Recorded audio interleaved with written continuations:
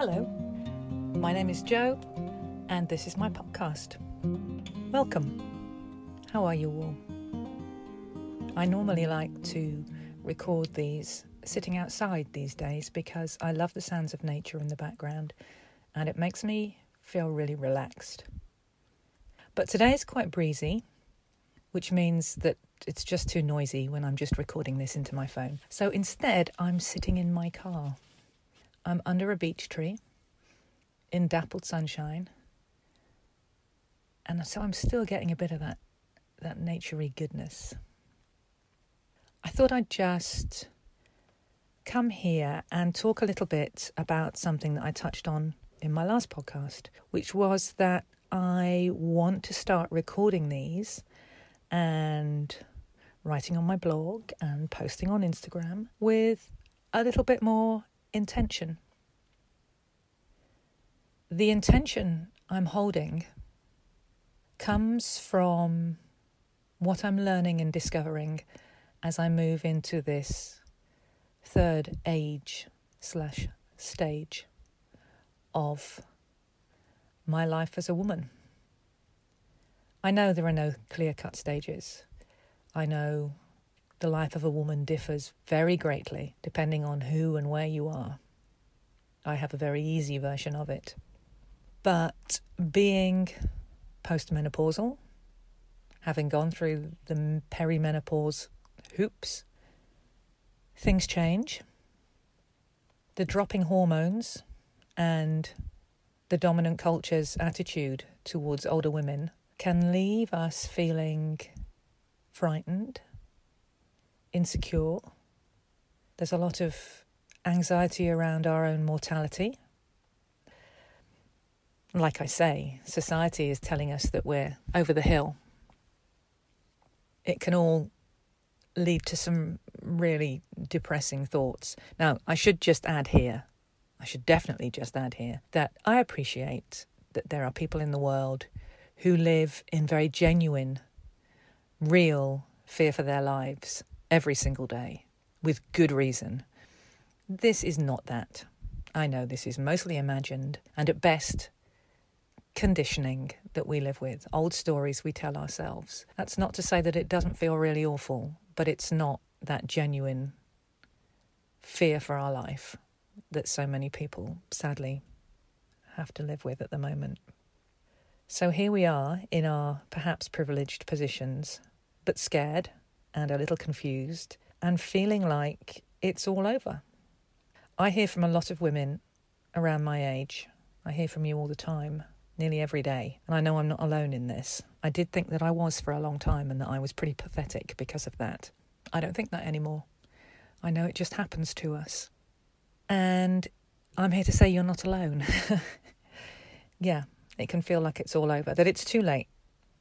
But I have got to a place where I am able to reframe that, and I am revisiting the phrase, the end of the road.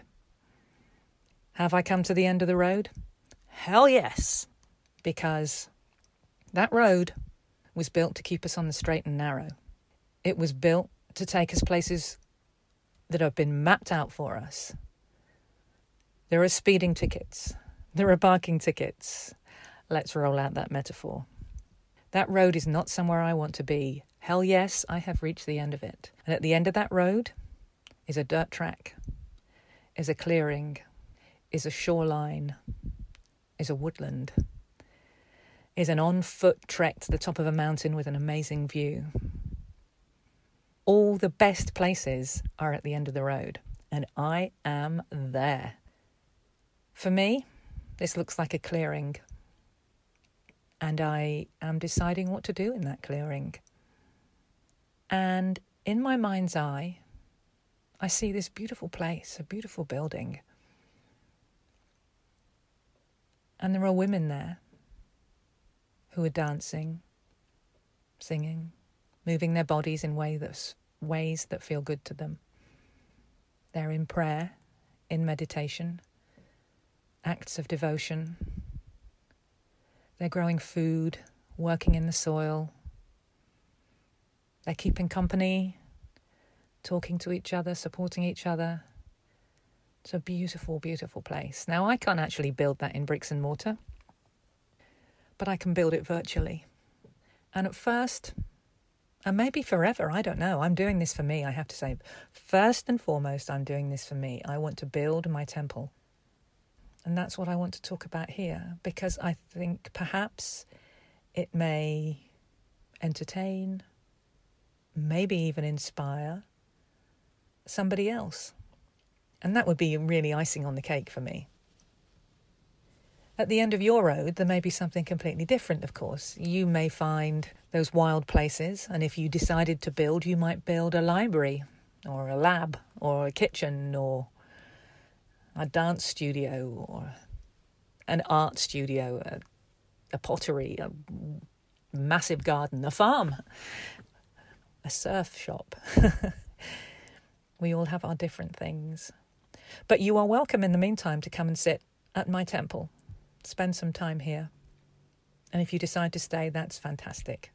I would be so glad, so glad. And if it just inspires you to move on to your own clearing, that's almost even better.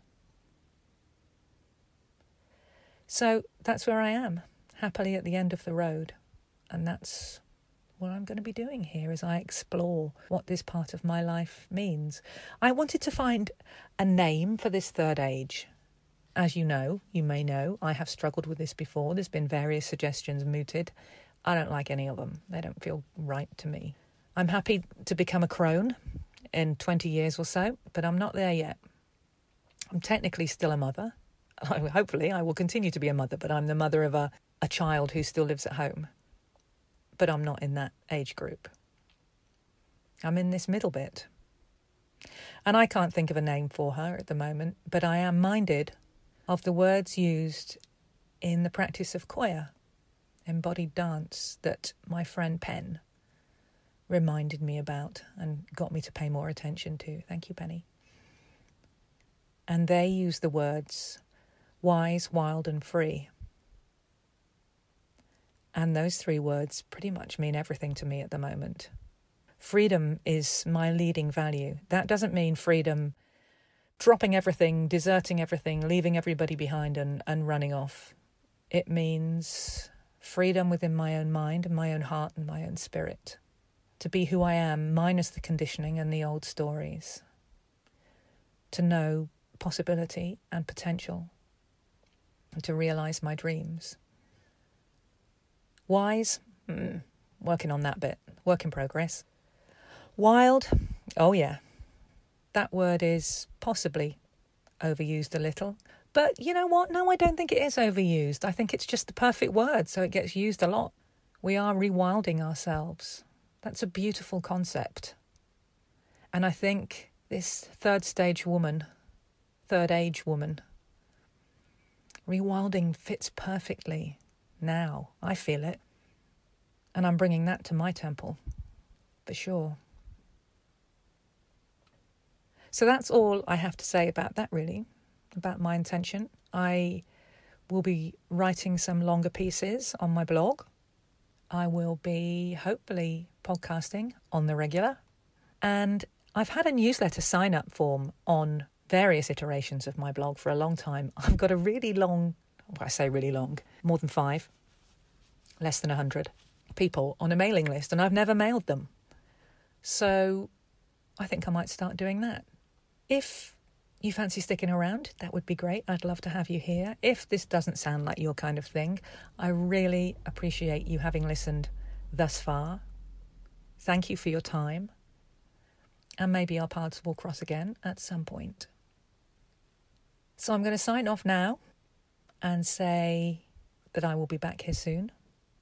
And say thank you for listening. And say be well. Be loved. Bye-bye.